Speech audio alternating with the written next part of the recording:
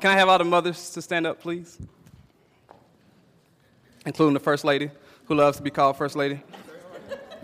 So I just wanted to say Happy Mother's Day to you all. Thank you for everything that you do, the things that you get rewarded for, as well as the things that go overlooked. Just continue. If your child was anything or is or will be anything like me, I apologize.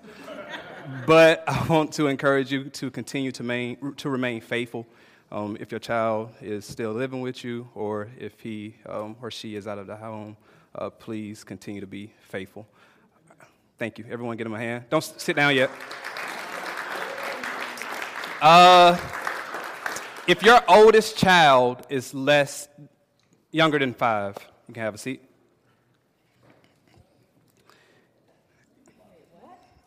If your youngest child is younger than 5, you can sit down. Just remain seated, Jess. If your youngest child is younger than 10, you can sit down. Youngest child is younger than 15. Youngest is younger. Y'all know what I'm saying. 15, have a seat. 20. 25. 30. Wow. 35. All right. Here we go. Miss Deborah, give her a hand. All right. All mothers stand up again. All right. Now we got to do, if your youngest, who has the youngest child? Good grief. If it's still in the womb, is that an announcement? No? Okay. Born, yeah. Still in womb. That'll be done. There we go. In the womb.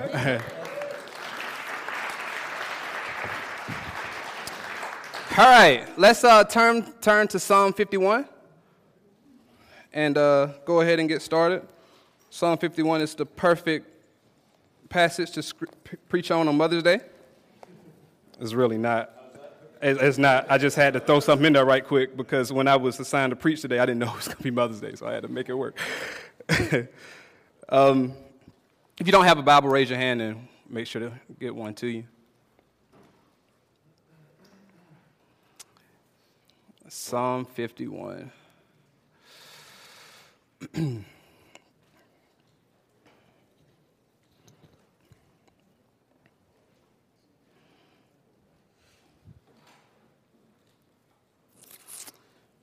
I'm going to read the whole chapter.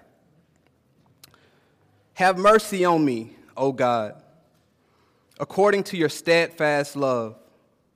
According to your abundant mercy, blot out my transgressions. Wash me thoroughly from my iniquity and cleanse me from my sin. For I know my transgressions and my sin is ever before me. Against you only have I sinned and done what is evil in your sight, so that you may be justified in your words and blameless in your judgment. Behold, I was brought forth in iniquity, and in sin did my mother conceive me.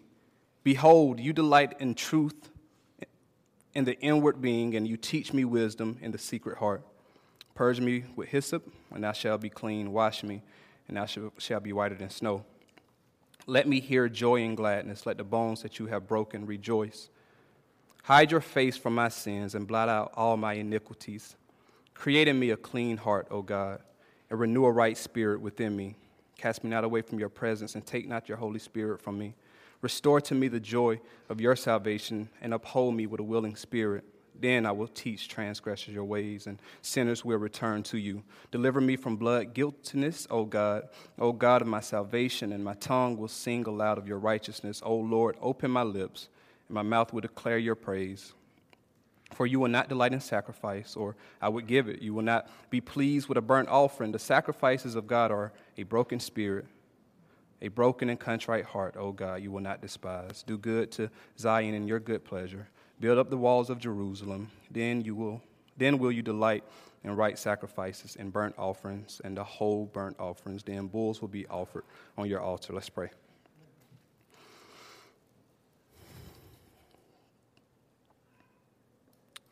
God, we thank you for the opportunity to to just be able to go before you. Thank you for the veil being torn in two. Just pray for us as we are looking at Psalm 51. Pray that you will convict us. Pray that you will encourage us. Lord God, I pray that you will use me to convey your truths despite of me. In your Son, Jesus' name I pray. Amen. So there's a reason why I'm preaching on Psalm 51. One, like I said, is when I planned this, I didn't know it was going to be Mother's Day, so that's that. A second thing is we have a number of college students in our church who may be going home for the summer to take a break or for some time. And if you've ever been away from home, especially as a Christian, you know how just how it can be, how spiritually draining it could be, how it seems to be in a spiritual desert. So I want to take some time to speak to those people. Third reason is we have a number of people in our church who will be leaving over the next couple of months, whether that's graduating, relocating, taking another job. And I say this with a smile on my face, not because I'm ready to see you go or that I want you to leave, because if it were up to me, we'll all stay here and hold hands in a circle and sing Kumbaya. But I truly believe that we as human beings, we plan our ways, but it's the Lord who orders our steps. And I believe that we could be used by God wherever we are. So take some time to speak to you as well. And the fourth reason is for everybody who didn't fall into those first two categories. So here we go. Let's go ahead and dive in. I'm from, if you don't know, I'm from the LA area. It's lower Atlanta, a.k.a. the middle of nowhere, from Barnesville, Georgia. Before me coming up here, before meeting me, how many of you have heard of Barnesville, Georgia? Have you really, Raymond? How about that? See, because you're cultured. That's why. Barnesville, Georgia is the buggy capital of the South. Like, that's good stuff. You need to know that. The buggies, yeah, like horse and carriage, like buggies. Yeah. Yeah, it's amazing. I grew up 5 minutes away from this street called Thomason Street. Now, Thomason Street had some absolutely amazing and beautiful houses. 3 and 4 stories. You know, it's in the South, and we kind of build across rather than up. So we had, they have like half-acre yards and porches that wrap around, houses that Paul Newsom would take pictures at, and everybody is wanting to eat, but he's still taking pictures, and we're like, come on, Paul, let's go eat. And he's, no, I gotta get, you know, Paul. Just amazing houses. And so growing up, our goal was to have a house where? On Thomason Street. And the older, as I got through life, the older that I got, and I was telling my parents all of these dreams, I'm going to have a 5-figure salary, and I'm going to have this kind of wonderful car, and it's going to be great. You know, the older I got, I realized it just wasn't as easy to accomplish these goals that I had in these dreams. And you fast forward to the age of 28, and I am working in 1411. It's not a shot. But I'm saying that to say this, that I quickly found out that life isn't as easy as we sometimes think that it is. Amen? So let's look at this from the Christian perspective, because the Christian life isn't as easy as we think it would be either because of this. How many of you played sports or did any kind of extracurricular activities in high school or in college or anything like that? All right. So you know that in order to participate in whatever you did, you had to do the same work that everybody else did, as well as train or practice or be involved in whatever the extracurricular activity that you were in. And it's the same way with Christianity, right? I mean, we are Christians. We live in this world. We are definitely a part of it, but we go through the same things that other people go through. We have, if everyone in here would share 5 of their worst experiences and life stories, and in life stories, a lot of you guys would be in tears and in shock because you had no idea that such and such was dealing with that. Life is hard for the Christian. It's hard to be a faithful believer in a world who is headed this way, and we're fighting to get to God. Life is completely hard. Can anybody testify to that? Amen. All right. So in this story, in this psalm, what led us here can be found in 2 Samuel 12 or 17, I can't remember. But it's a story David, right? David was the king, and he was supposed to be in battle with the army. And David decides to chill at home or in his palace, and he's out on his roof, and he sees a woman by the name of bathing. So he looks down and he says, okay, I want her. It wasn't his wife. It was just David being in sin and being selfish and throwing around his power and abusing his power. So they go and get Bathsheba. And Bathsheba comes up and they have sex. He gets her pregnant. Now David is stuck. Oh man, what in the world do I do now? Because her husband is away at war. Then David says, got it. I'm going to get her husband to come home. And if he's been out on the battlefield, of course he'll have some sexual desires and urges, and he'll go home and he'll lay with his wife. I can pin this whole baby on him. So her husband comes home. And her husband is actually the honorable man in this story because he was not supposed to lay with his wife, and he refused to do it. So went back. Uriah goes back out to battle. That's Bathsheba's husband. And David puts him on the front line. Now, you don't need to be a rocket scientist or army specialist or whatever to know that if you're on the front lines, 10 times out of 10, you're going to die. And so that's what happened to Uriah. So not only has David committed adultery, but he is now a murderer as well. So Nathan, this no-name prophet, comes to David, and he gives him this story and about a rich man who had everything, and he stole from a poor guy. And David said, "But in the name of God, this man shall surely die." And Nathan said, "But you are the man," and basically calling David out on the sin that he had committed with Bathsheba and against Uriah. And now, what we just read and what we'll be talking about today is David talking to God. Now, this passage is one of the most beautiful gifts that we have as Christians and as the church, because it shows us how to repent, shows us how to turn away from our sin, and this is an interaction, a beautiful interaction between David and his Creator. So let's go ahead and dive in, and let me say this. I said what David did as far as committing adultery and being responsible for the murder of Uriah. But it's not limited to those two sins. So as you sit here, if you don't struggle with either one of those things that David did, don't be so quick to think that you can't find yourself in this situation or feeling these same thoughts that David feels.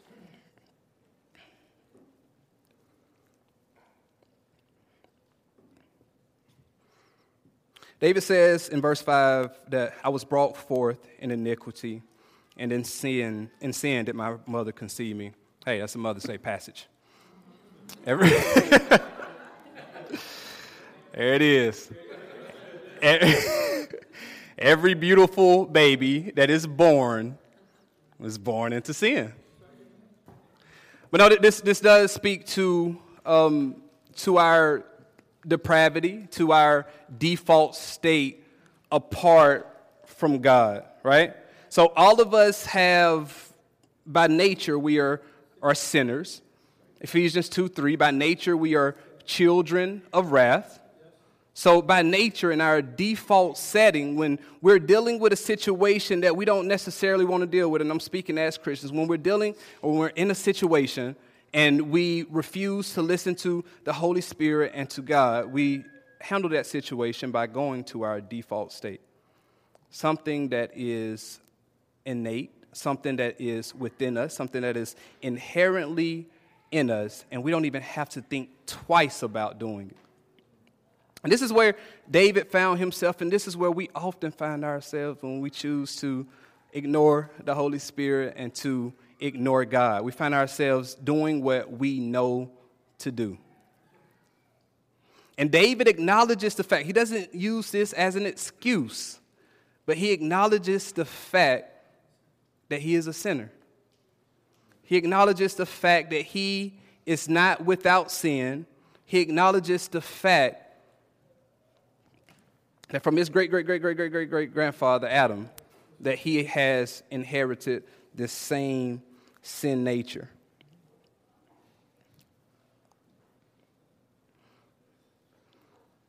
As we go on to jump to verse 10, David is talking to God. Let me rewind right quick.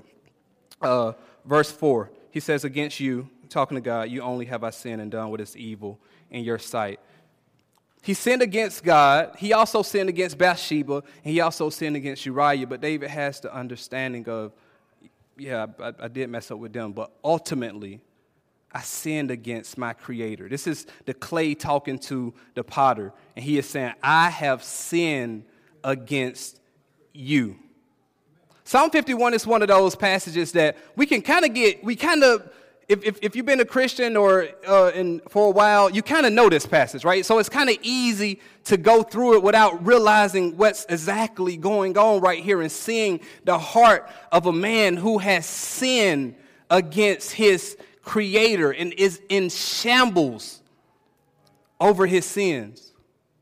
I mean, it's cool to read this passage when we slip up, whether that be sexually or whether that be something within our mind, and we quickly read through this and think, okay, I'm good. But David had a heart that was broken because of his sins. In the same way that our sins should break our hearts. If you're a college student or if you're going away for the summer,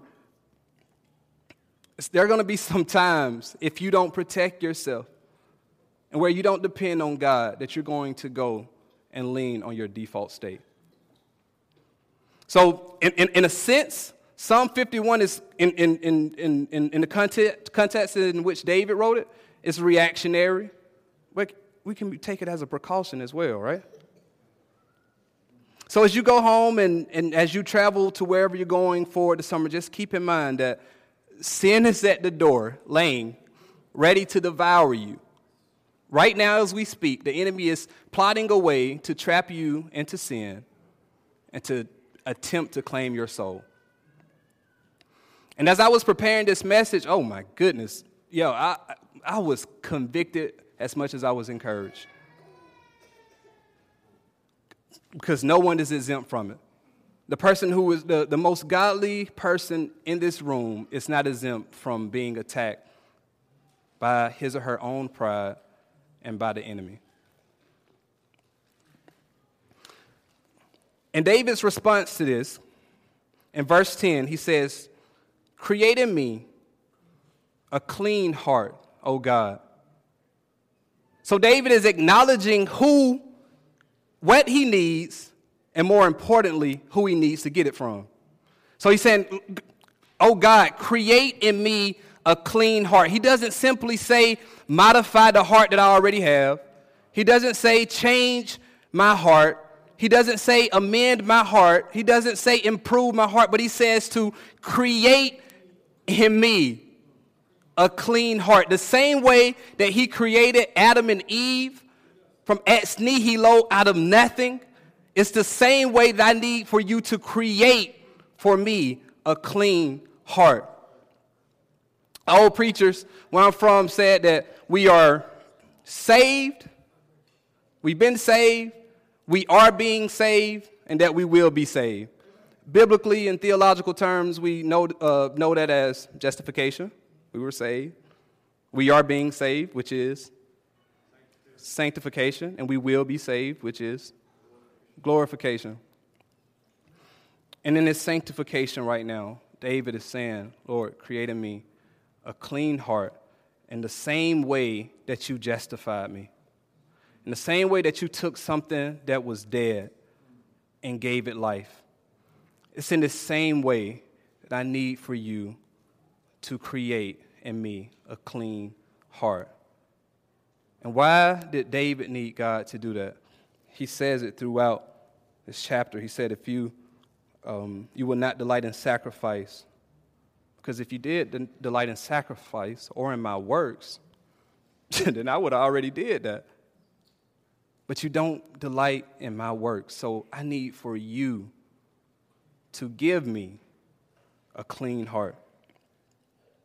And not only give me a clean heart, but to renew a right spirit within me. A spirit that is steadfast, a spirit that will not be so easily shaken, a spirit that won't fail easily. Lord, I need for you to give me strength to pursue you. Give me strength to please you. Within myself, I don't have the ability to do anything else but screw up as I have done. So I need for you to give me this strength. And another reason that he asked God for a clean heart, Jeremiah 17:9 says the heart is deceitful above all things. So in order to please you, in order for you to be pleased with me, this has to be something that you do. In verse 11, he says, cast me not away from your presence.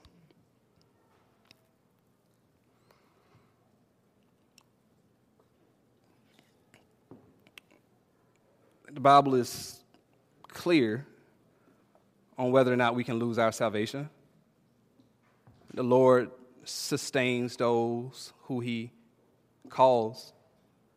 How is it that a man who has the title of a man after God's own heart is afraid to be cast away from God? Sin should break our hearts so much, especially if we keep committing the same sin. If you've been there, you know about it. You commit the same sin and you're dealing with the same thing and you feel like there is no way that God will continue to forgive me. This is where David is right now. His heart is broken because of his sins. And he's saying, God, please do not cast me away from your presence. God, everything about me needs you right now. I cannot do this on my own. Lord, I'm begging you.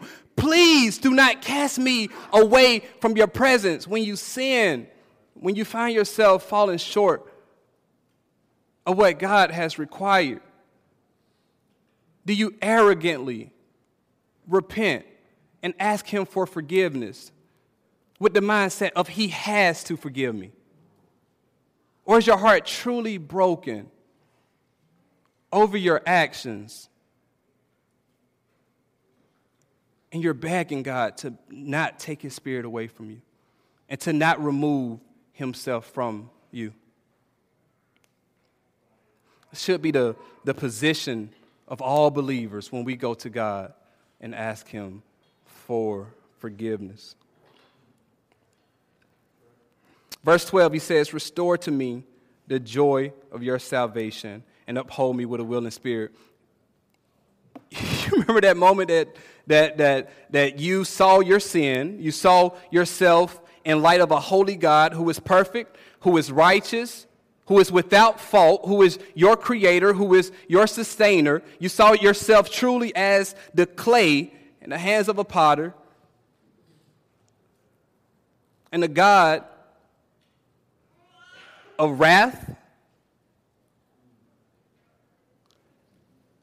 And you saw your need for a Savior. Do you remember that moment? And the joy that came along with knowing I am forgiven and accepted by God. Does anybody remember this moment?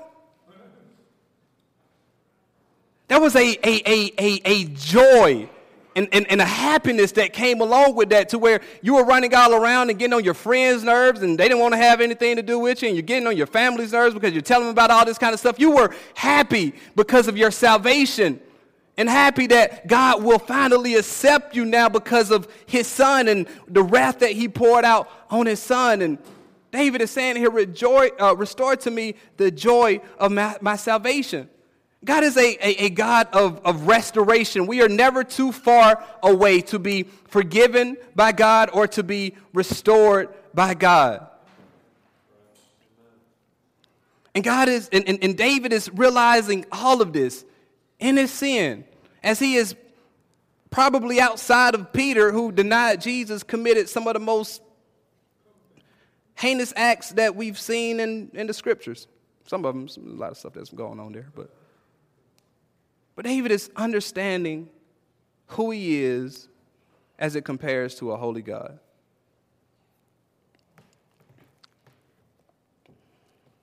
Now, some ways that we can, because when we sin, we typically find ourselves in a state of spiritual depression. Has anybody ever been there? All right.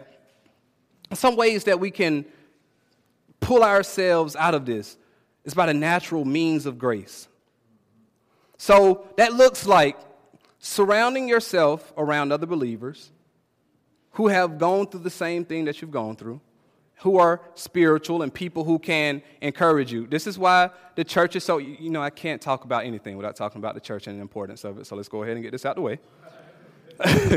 This is why God has given us the church, so that we may confess our sins to one another, as well as be encouraged by one another.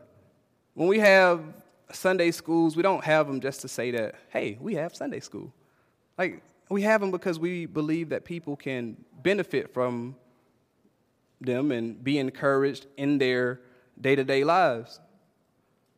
When we are inviting people to small groups and to community groups, it's not just for our numbers to be great, but it's actually because we believe and we have seen fruit of people who have been encouraged in their faith and who have grown in grace because of the interactions that we have in small group.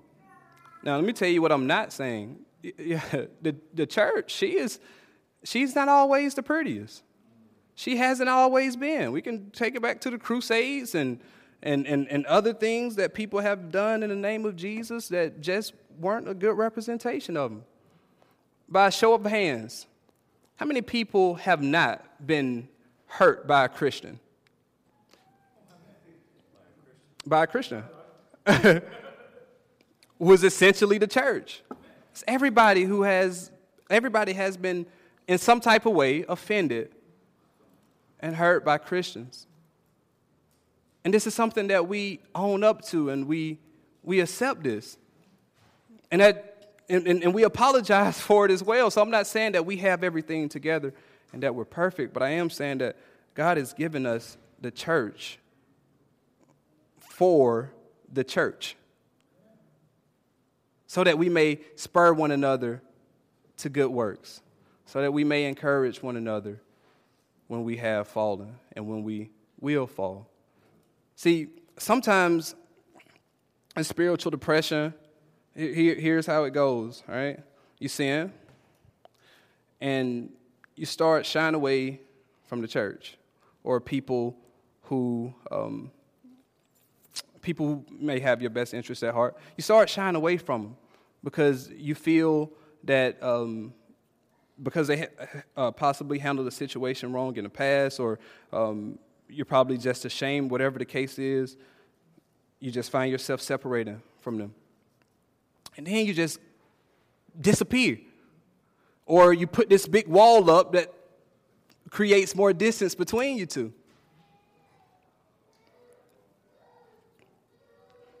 There is no way that you can get restored in that way. It's not possible. Because you're going to find yourself drifting off into a dangerous territory, a territory that I've been in, a territory that friends of mine have been in. So my encouragement, I know that it's hard. I know that it's difficult, but I encourage you to reconsider that method and to come home to your first love, who is God, and the church that he has given you. For people who are moving away, I encourage you as well, as soon as you get wherever you're going, to find a church. Because one of the things about depression as well, sometimes when we move and when we relocate, sometimes we kind of make an idol out of this utopia.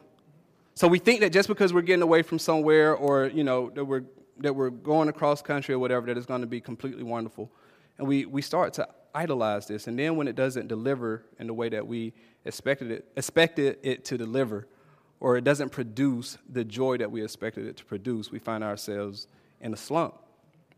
So this is kind of somewhat expected if you're moving along, but at the same time, if you're moving on, but at the same time, this is why this is precautionary, because in the same way, even if you haven't sinned, you can say, "Oh, God created me a clean heart." Whenever you go where you go, it's completely difficult to be encouraged if you don't have the mindset that you're on mission. We were talking about this in our community group Wednesday. We have to remind ourselves that we are on mission, that we are to be a light wherever we are, in whatever community that God has placed us in, and wherever city that the Lord has put us. Similarly to Jeremiah 29, people always talk about the verse that says, I know the plans that I have for you, plans to da, da, da, da, da, da, da.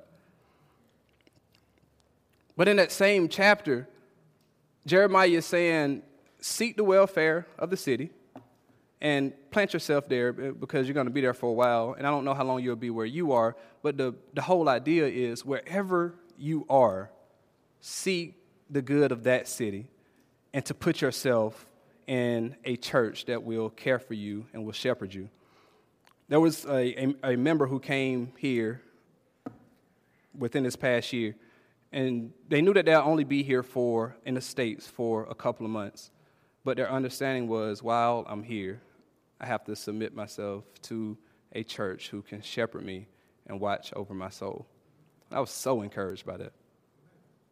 So encouraged by that. Just understanding who the church is and what the church is for.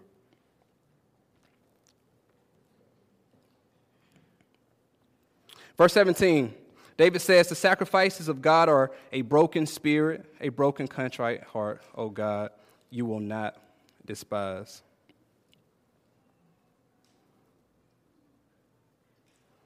Our whole goal here in this Christian life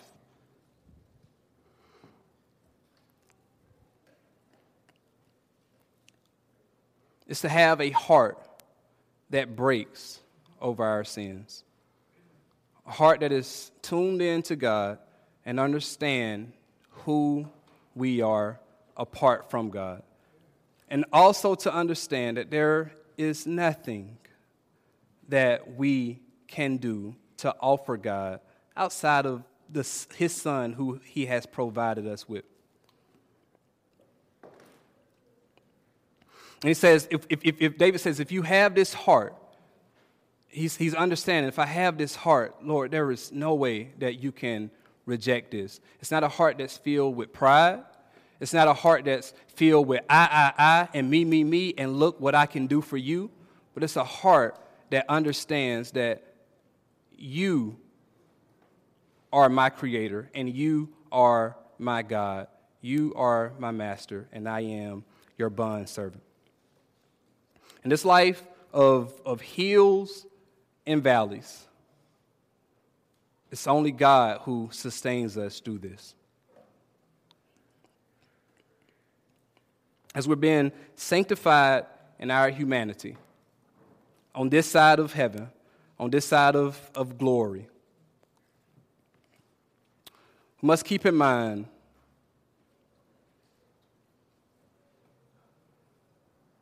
that apart from the grace of God,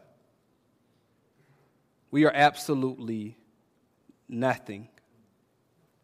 Apart from the grace of God, there is nothing that we can do to please God and to serve God. There is a big gang in Baltimore. What's the biggest gang in Baltimore? It's an initial, or acronym. BGE. It's the biggest gang in Baltimore. Baltimore Gas and Electric Company. Racketeering at its finest. When you have a bill that's due with BGE, you pay it. Because if you don't pay it, it's going to be consequences and repercussions, right? So you deposit something into that account.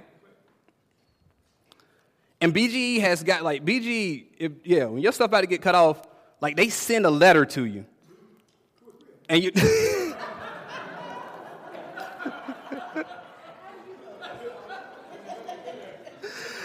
They send a letter to you. And you know, like, when you get, you know how you get a letter and you find out your bill, something is about to get cut off or some kind of service is about to be suspended. You know, it's a lot of times, like, when they send credit cards and debit cards, they don't send, who it's coming from outside of it. It's kind of like this envelope that's blank. BGE, not only, it has BG on it, but it says on the bottom for everybody to see. You know what it says, Tupon? It says something like this needs to be dealt with quickly because this is a turn-off notice. I mean, it says it on the outside. Like, they don't even try to hide it. Good, yeah, this is gangster. This is racketeering. It's all this. But in the same way, like, and when we drive a car, in order to drive a car, unless you have a solar-powered car, you have to have gas. So when we need gas in the car and we're driving around, we get it, right? When we have to pay our BGE bill to keep our lights on, we pay it, right? Why is it that when we are empty of those things that are spiritual, we don't feel like we need to do something to restore that? Or we feel like we don't need to invest into our lives spiritually. Which leads to states of depression. All I'm saying is invest in yourselves spiritually. It makes no sense to drive a car that is on E. I remember a time in my life when I was going through bouts of depression and going through cycles of sin, and I knew that something needed to change, but I didn't change it. And I went to my default state. I went to the me apart from the direction and the Spirit of God. I distanced myself from believers and from Christians and would stay away from the church because I just didn't want to do what it took on my side to pour into my relationship with God. What I'm urging you to do and to continue to do if you haven't, or if you have been doing, is to pour into yourself with the spiritual disciplines in which we've been provided with. So reading the Bible, praying, fasting, journaling, anything that we can do to build upon our relationship with God has to be done in order for us to grow.